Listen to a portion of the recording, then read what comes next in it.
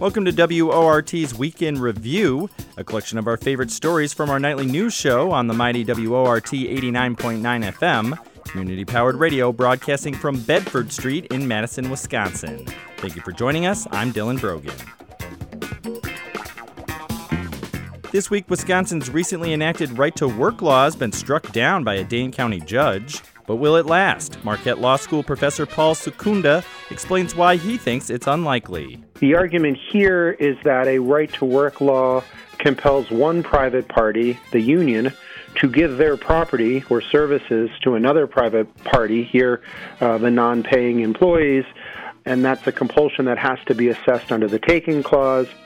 If this follows in any way the same route as the Act 10 litigation we saw a couple of years ago, what will likely happen is the circuit court itself will probably deny the motion to stay.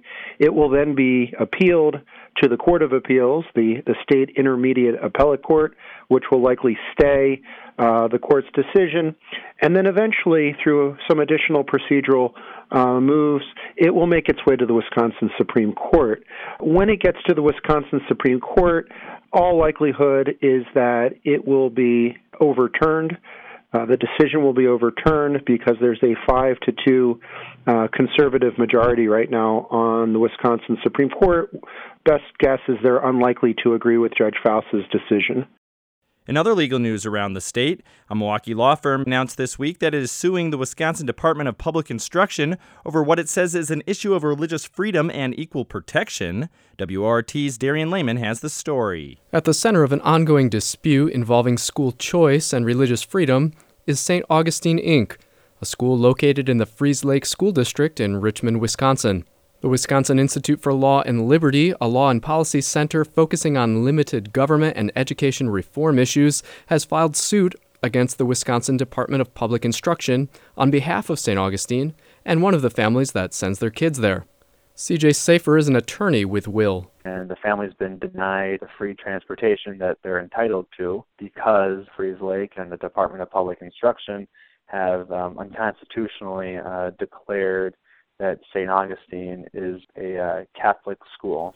Safer says the original dispute emerged around who is responsible for transporting children to private schools. In Wisconsin law, parents that send their children to private schools are entitled to free transportation from the school district under certain criteria. St. Augustine, they believe all of their kids should get free transportation in the Freeze Lake School District. The problem, according to Freeze Lake, is that Freeze Lake is citing a provision under state law which says you have to share transportation districts with St. Gabriel because both of you are a Catholic school and a member of the Archdiocese. St. Augustine disputes that characterization. They say, yes, we do have some Catholic teachings at our school, but according to our bylaws, we're independent. We have a board of directors. We're not controlled by the Archdiocese. We are in no way similar to St. Gabriel. But as the disagreement between Freeze Lake and St. Augustine came to an impasse, the state superintendent of public instruction was called in to arbitrate the dispute. Safer says the Department of Public Instruction overstepped its bounds by making its own determination on St. Augustine's Catholicness. Superintendent Evers took it one step further. His office made several inquiries into St. Augustine, kind of trying to figure out how Catholic the school was. And they said that because St. Augustine accepted the Catholic religious tradition and they had some Catholic teachings, they would be a Catholic school. And yes, they indeed had to share a transportation area with St. Gabriel. So we filed a lawsuit against Superintendent Evers and Freeze Lake on several grounds. Kind of the biggest one is a First Amendment violation for excessive entanglement between church and state, because we don't believe that the government should be deciding who or what is Catholic. Under Wisconsin Supreme Court precedent, the only thing that the government's allowed to do is look at legal texts of saying, what is the Articles of Incorporation of the school? And the other Articles of Incorporation for a school for St. Augustine is incredibly clear. And it's an independent school. Fries Lake School District and the Department of Public Instruction could not be reached for comment by airtime today. Reporting for WORT News, I'm Darian Lehman.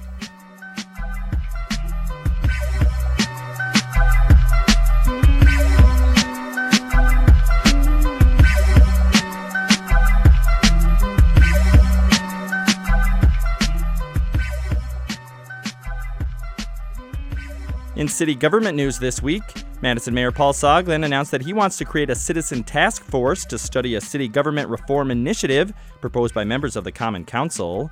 The proposed changes would take certain powers away from the mayor and give them to the council president. Soglin opposes the measure and says changes this significant should involve public discussion and input. Several city alders agree. WORT's Cameron Bren has this report. The City Government Reform Initiative proposed by Alders Mark Clear and David Aarons makes 3 significant changes to the balance of power between the mayor and the Common Council. The proposal would replace the Board of Estimates with the Finance Committee. The members of that committee would be appointed by the City Council President instead of by the mayor. The mayor would no longer be the chair of that committee. Instead, the committee would elect a member to that role. In addition, the council president would also make other city alder committee appointments, leaving only citizen appointments to the mayor. Mayor Soglin says the changes could have a significant impact on the city and should go through a larger public discourse phase before being adopted. The goals of the Citizen Task Force would include a much broader examination of the structure of city government. Soglin's resolution calls for a study on how the changes could impact low-income and racial minority communities, a comparison to the structure in similar-sized cities, alder time commitment and compensation, size and cost of council staff, and many more aspects of city government structure. Alder Mark Clear says that what he is proposing and what the mayor is proposing are not necessarily incompatible. And I don't think they are fundamentally incompatible. It's not like one is an alternative to the other. I think that our reforms could go forward, and then the Citizen Task Force could look at some of the broader issues that the mayor is interested in pursuing. Alder Rebecca Kemble says she likes the mayor's proposal because any change to the structure of city government should be driven by the citizens. I think it's the right way to go about such a monumental decision for a community for changes in governances and governance structures. I think it should be led by the citizens and informed first and foremost by the needs of our community, the needs of the people in our community. And it should not be driven by some abstract desire to balance power, but actually be driven by some actual need that is not currently being met that would be better met by a restructuring of our governance system. Campbell says unlike the Clear Aarons proposal, the mayor's puts everything up for possible changes. I like the universal nature of the mayor's proposal, saying, everything is up for grabs, including the size of the mayor's staff, including the executive power of the mayor. Does it make sense for the mayor to have all that executive power? If we're looking at balancing power in order to better serve the needs of our community, should some of that maybe be shifted over to the council? And if so, what would be the consequences of that? I mean, it's such a deep subject with so many potential consequences that would ripple throughout city government and the community that it really deserves, year or two long study with massive public input and not just an ordinance that sort of got sprung on us like the Clear Aarons ordinance changes did. Campbell says what she finds troubling about the Clear Aarons proposal is that it is less democratic. The mayor is elected by the whole city. The last election, he got 72% of the vote. That's a huge mandate. And he got elected based on policy ideas he had, plans he had for the city. And because he was elected on those ideas, it's up to him to carry those out and to have the city government apparatus do the things that he said he wanted to do, that the people of the city supported him to do. And in order to do that, he needs to have some control of staff. And he has an idea, and, I'm saying he because it's literally this mayor, but he or she in the future would have an idea of who would be the best people to help inform those policy initiatives and ideas. Clear argues that his proposal is actually more democratic and not less. Well, that doesn't make it less democratic. I mean, all of us are democratically elected, and to take that analogy to its ridiculous extreme, then, the President of the United States should be making all these decisions. No, we have distributed government, and one of the ways we distribute government is by having people who are elected within small districts so that people are represented as close as possible to the people. And the council represents that. We're the closest to the people who elect us because we represent just 12,000 people. And by distributing that authority to multiple council members instead of vesting it in one person, in the mayor, it's actually more democratic.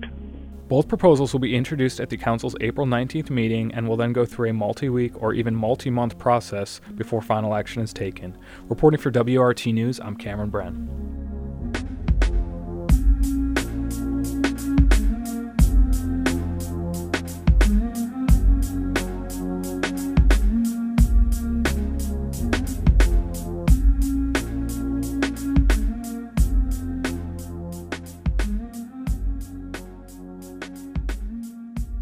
A federal appeals court ruled this week that a U.S. district judge must consider whether Wisconsin's voter ID law applies to people who face significant obstacles to obtaining identification.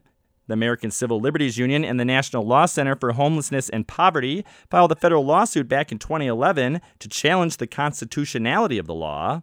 Although it was upheld, the ACLU has continued to argue in court that the state should make an exception for eligible voters with difficulty obtaining photo IDs. WORT's Darian Lehman spoke with Sean Young, a staff attorney with the ACLU, about the ruling and what it means. Joining us on the phone is Sean Young, an attorney with the ACLU's Voting Rights Project. Sean, thanks so much for being with us. Thank you for having me. Can you just tell us what your role was in the federal lawsuit challenging Wisconsin's voter ID law? Sure. I've been, along with the ACLU of Wisconsin, leading the challenge against Wisconsin's voter ID law, which is one of the harshest in the country and continues to be a threat to our democracy. Just this week, the Seventh Circuit revived our challenge to the voter ID law and said that people who cannot get ID with reasonable efforts should be allowed to vote under the law, or at least pursue their claims in court. And that is exactly what we intend to do. And so when you say they revived this case, how far does this go back? Yeah, so this case was filed back in 2011, soon after the law went into effect. We presented a substantial amount of evidence showing just how harsh this law was. Up to 300,000 Wisconsin voters do not have ID. Racial minorities are twice as likely to lack ID, and even the underlying documents needed to get ID. We went to trial in 2013, and the district court struck down the law in its entirety. On appeal, however, the Seventh Circuit overturned that decision and upheld Wisconsin's voter ID law. That decision, we appealed to the U.S. Supreme Court, and the Supreme Court declined to review the case. And so we were back at the district court, and at that point we were seeking to, if we were unable to strike down the law in its entirety, we wanted to be able to get relief for folks who face particular difficulties getting ID. For instance, people with misspellings in their birth certificates, or people who are not able to get their birth certificates, and people who are missing things like Social Security cards. We also sought to expand the types of IDs that would be acceptable for voting, such as technical college student IDs and veterans ID cards. The district court ruled against us. Soon after that, though, the Wisconsin legislature partially came to its senses and allowed technical college IDs and veterans IDs to be used for voting. And the district court said that because we had lost before in the appeals court, we couldn't even bring our claims on behalf of the most vulnerable among us and seek relief just for those people. That decision is what was overturned by the appeals court this week. And so the case has been sent back down, and now we will continue to pursue our claims on behalf of these people who face particular difficulties getting ID. And what we're seeking for them is, since at least right now we can't strike down the entire law, we're seeking to have an affidavit option so that they can vote without showing ID by signing an affidavit. And is that different from a provisional vote, which would require one to get a valid photo ID by the time they're counted? What is an affidavit vote? If you vote by affidavit, you would sign an affidavit saying you fit into one of the categories of people who have particular difficulties getting ID, like you have misspellings in your birth certificates, so on. And then you would be given a regular ballot, and you would vote on the spot. No dealing or messing with provisional ballots. No need to return in 3 days with additional documentation, which is absurd to begin with. They would be able to cast a regular ballot. So my understanding is that a lot of this case is revolving around what constitutes a daunting obstacle to obtaining an ID, right? So is that a technical term? What are daunting obstacles? You've talked a little bit about some of the categories you'd like to expand that to include, but can you just kind of give us an overview of what's at stake there with that category? Sure.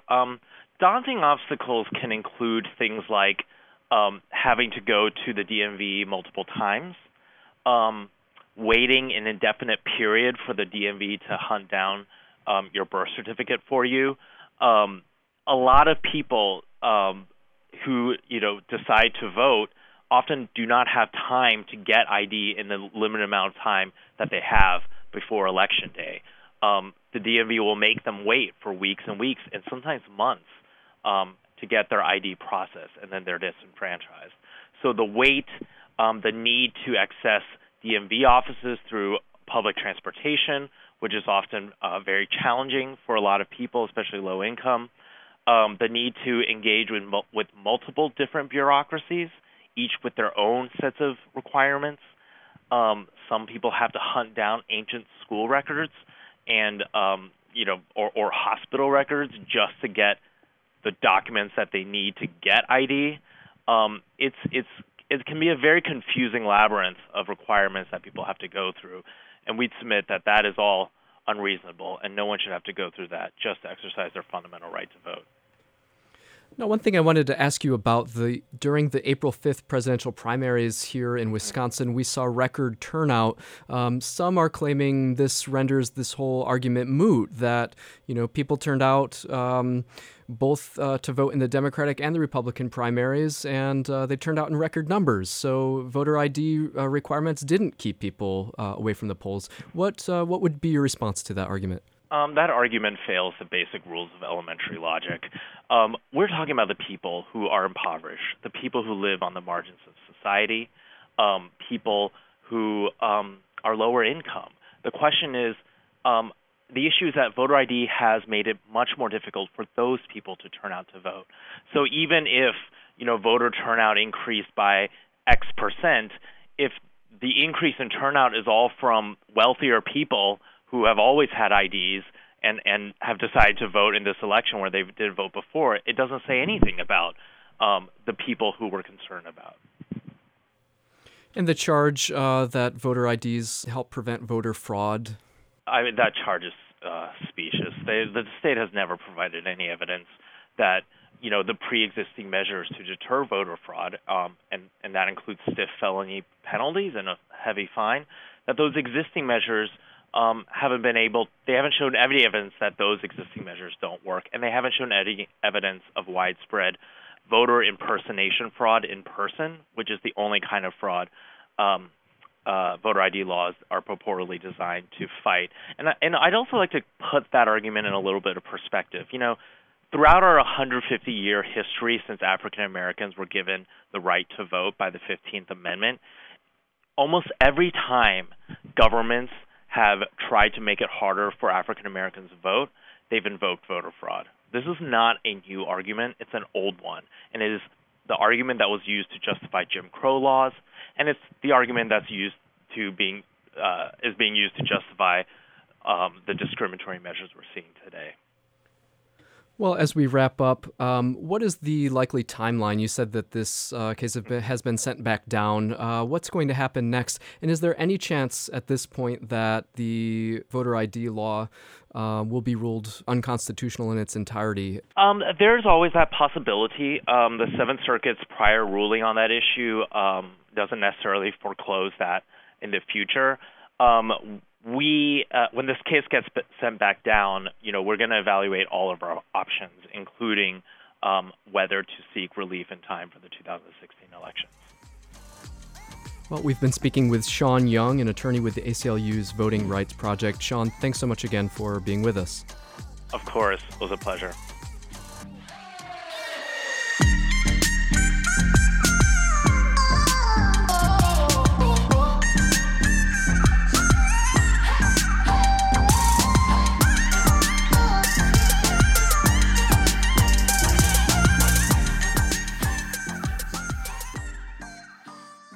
Professional basketball player has filed suit against the New York City Police Department after officers broke his leg during an unlawful arrest. Here's our weekly sports segment, Game On, with Elizabeth DiNovella. The New York City Police Department has been criticized for decades for its use of excessive force and racism within the ranks. The July 2014 death of New York City resident Eric Garner from a police chokehold was a catalyst for the Black Lives Matter movement. On average, New York City pays almost $50 million a year to settle cases or pay plaintiffs who have won in court on police brutality cases. These lawsuits include false imprisonment, shooting a suspect, and use of excessive force. Pro basketball player Thabo Sefolosha is the latest black man to sue the city. Last week, the Atlanta Hawks player filed a federal lawsuit against 5 New York City police officers. The suit alleges false arrest and excessive force. Sefolosha was arrested by New York City police outside a Manhattan nightclub last year. Police charged Sefolosha with resisting arrest and other crimes during a confrontation with police outside a nightclub last April. The police were clearing people from a bar in the street near it when Sefolosha and his teammate had verbal exchanges with an officer. The officer told the players to keep moving. Sefolosha told the officer that he could be nicer. The jabbering continued. Sefolosha must have struck a nerve when he called the police officer a midget. Soon after, the police started to arrest him. Police said he charged an officer from behind. Thabo Sefolosha explains the incident. Well, everything happened fairly quickly. I didn't quite understand what was going on. There was no clear order on their end, so I didn't really understand, why I was getting arrested or anything like that. Again, they're the police, and I wasn't going to try to resist or anything. But before I knew, it went from 1 to 3 to 5, and basically somebody, coming from behind, kicking me in the leg, and people pulling me on both sides and grabbing me on the neck. It was, rough altercation. One of the officers came from behind and kicked me in the leg. Police officers broke the basketball player's leg and tore his ligaments while arresting him. Though the Atlanta Hawks went to the playoffs, Sefolosha watched from the sidelines due to his injuries. Rather than take a plea deal, Sefolosha decided to go to a jury trial. He wanted to prove his innocence in court. He risked a year in jail if he lost the trial. A New York City jury acquitted him of disorderly conduct and resisting arrest in less than 45 minutes. The jury believed he was innocent. Here is Thabo Sefolosha talking about why he didn't take a plea deal. Because it wasn't right. It wasn't right. I didn't have to plead guilty to anything. To me, that's what it felt. They wanted me to do a day of community service and basically be on probation sort of things for 6 months after I didn't do anything and I got my leg broken. Sefolosha, who is Swiss and South African, was wearing a hoodie the night he was arrested. Sefolosha has filed a civil suit alleging that police officers arrested him arbitrarily and violated his civil rights because he is black. The federal suit also alleges that the officers filed a false report and lied on the witness stand. Sefolosha argues that the broken leg and torn ligaments had shortened his basketball career. He says he, quote, is now considered damaged goods in the sports world, end quote. Sefolosha has earned $26 million during his NBA career, so his main goal in suing the city may not be money. Unlike the majority of plaintiffs in police brutality lawsuits, Sefolosha actually has resources and fame. Police reform seems paramount to the basketball player. It's fair to say that officers that did this to me could, in a year from now, do this to somebody else. Is that right? Is that okay? And, they were supposedly doing their job. Is that part of their job to do something like this to an innocent man and then to take him to trial and have him risk a year in jail? Is that how it's supposed to go? And I'm just one, amongst many that's here, saying that something is not right, and hopefully we can together come with some changes and solutions. Despite the $50 million price tag, the lawsuit isn't simply about cash money. A settlement with the city that improved relations between police and minorities would be invaluable. As a famous civil lawyer once said, sometimes the only way a city listens is through money. At the very least, Bebo Sefolosha reminds us to hate the game and not the player. For WORT News, this is Elizabeth DiNovella. Game on.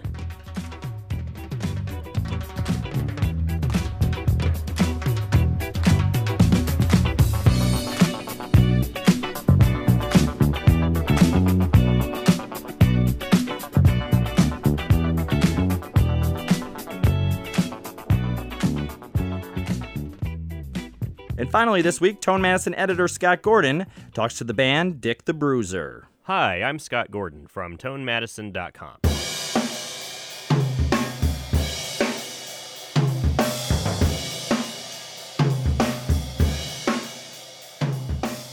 So, Tony and Kevin, thank you for joining me this week. So, what's kind of been going on with you guys as a band? You've kind of been quiet for a while, and you're recording a new EP, and you've got a couple of shows coming up. Just give us kind of the update, I guess. Go ahead. Yeah, I've been kind of holed away, writing some new music. Went into Science of Sound with Ricky Reamer, Eric, here back in February, was it? Early March, I guess. Yeah, March. And recorded 6 songs pretty much in one day. Went back and put a couple little things on the next day and did some mixing. And we're just sort of listening to final mix downs right now. Looking to have that, mastered and figure out what we're going to do with it once we get it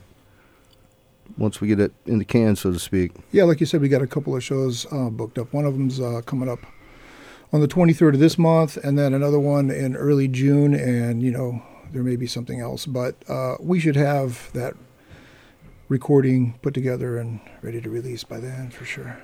Yeah, and you guys sent me 4 of the tracks from the EP this week, and they're still unmastered, so you're not ready to put them out there. But I did listen to them this week, and one thing I noticed is they sound like a lot more raw and kind of streamy and noise rocky than anything I've done before, which I found that really interesting. Cool. Well, we took some time off. Tony and I have been playing for a long time together, and off and on in various bands, but I think we started Dick the Bruiser. So we did, I don't know if you're familiar with the Pelvis Quartet from years ago. When that kind of wound down, Tony and I, as the rhythm section from that band, were looking for whatever was next. And we just kept staring at each other and decided, hey, let's just make a go of this with just the two of us. And that was in, 2008, I think? 2008. We probably started in 2007 and started gigging in 2008. Something like that, yeah. So we've been doing it for a long time. Even that's how Pelvis started, really, was 2-piece. It was Kevin and I with some bass and drums, and then we put some sax on top of that. We played around as a 3-piece for a while with Chris Maddox, and then Russell Hall joined as a guitar player. So it seems like we've been doing this kind of stuff for a while. But Dick the Bruiser since 2008, I think we've consciously kept it simple. We haven't really explored with loops or samples from the drums or, as a drummer, me playing samples or any bells or any of that kind of stuff. We've really tried to keep the instrumentation very simple. Yeah. Kind of lo-fi. Kevin plays with one pedal for his bass, one pedal for his vocals. Right. On the new record, Kevin sings everything. I don't sing any backups on that. Yeah, it's pretty stripped down. But I think that the time off was, back to your remark about its raw, its rawness. I think that came about from the time off. Really, we were just kind of exploring a lot of different angles. And, the ones that we kept returning to, the cuts that we kept returning to were the ones that made it on the EP. So, they just happened to be what we felt like at the time. So those are the 6 that kind of bubbled up. I think it might have to do with the recording, too. We seriously, everything was first take, pretty much. Maybe one thing or two we started just to just to kind of get levels or whatever, knowing that we weren't going to go very far into it. But pretty much we took, if it sounded pretty good, we went with it. A lot of people might think that's a demo or whatever, but we felt like the energy was there, and we felt good with the performances. Yeah, there's like a case to be made for just going with the kind of immediacy of something, that comes out of a moment and running with It's your definitely first thought. edgier and a little more spontaneous sounding, so, we like it. We like it that way. Yeah. Yeah, I mean, it was interesting to me because you're a band that comes from kind of a post-punk background, but I feel like the DNA of that shows through a little bit more in this. I guess the first time that I've kind of listened to it and thought like, oh, there's sort of like a bit of like a Jesus Lizard vibe almost to this bass line or something like that. Well, it is interesting trying to get, it's pretty full sound for just one string instrument. And it's interesting recording, with Ricky, we literally took my bass stack and put it into the shower stall. So that might have an effect on some of the capture there.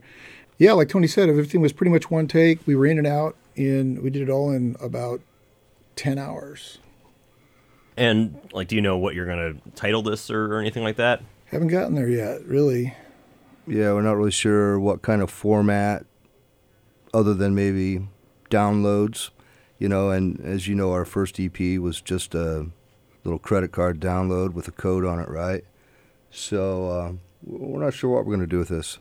Right. And then just for the reference of anyone who isn't familiar with Dick the Bruiser, the previous 2 EPs that you've put out are kind of now available as just like one release that you guys did as put out on Right. Bandcamp and as a CD. Yeah, there's a CD available that combines the two, but we think what we'll probably do is we'll split them all up into their proper format of 3 simple EP downloads. We'll do that for sure, but this new one, we may also do something else with it, Yeah, we're talking to a couple people about some ideas, and sure. All 3 of them were recorded with Ricky Reamer at Science of Sound, so there's hopefully some continuity across the 3 recording dates.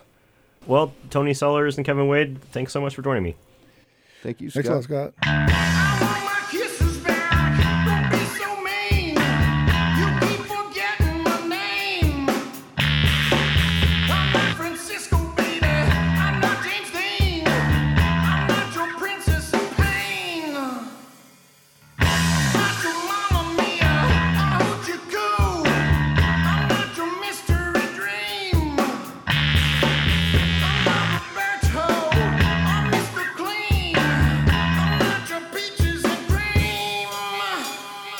Dick the Bruiser play Saturday, April 23rd at the Frequency with Cave Curse and Transformer Lootbag.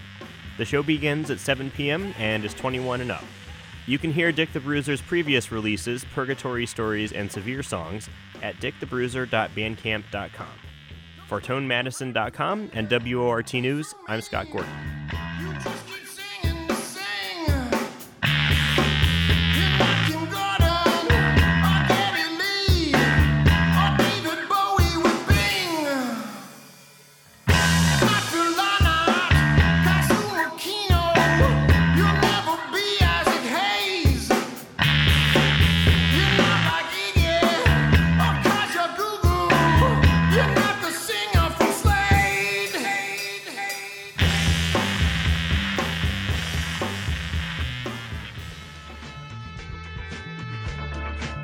That'll do it for WORT's Weekend Review. We are live from our downtown studios Monday through Thursday at 6 o'clock over on the FM dial, 89.9. You can also listen live or anytime at WORTFM.org.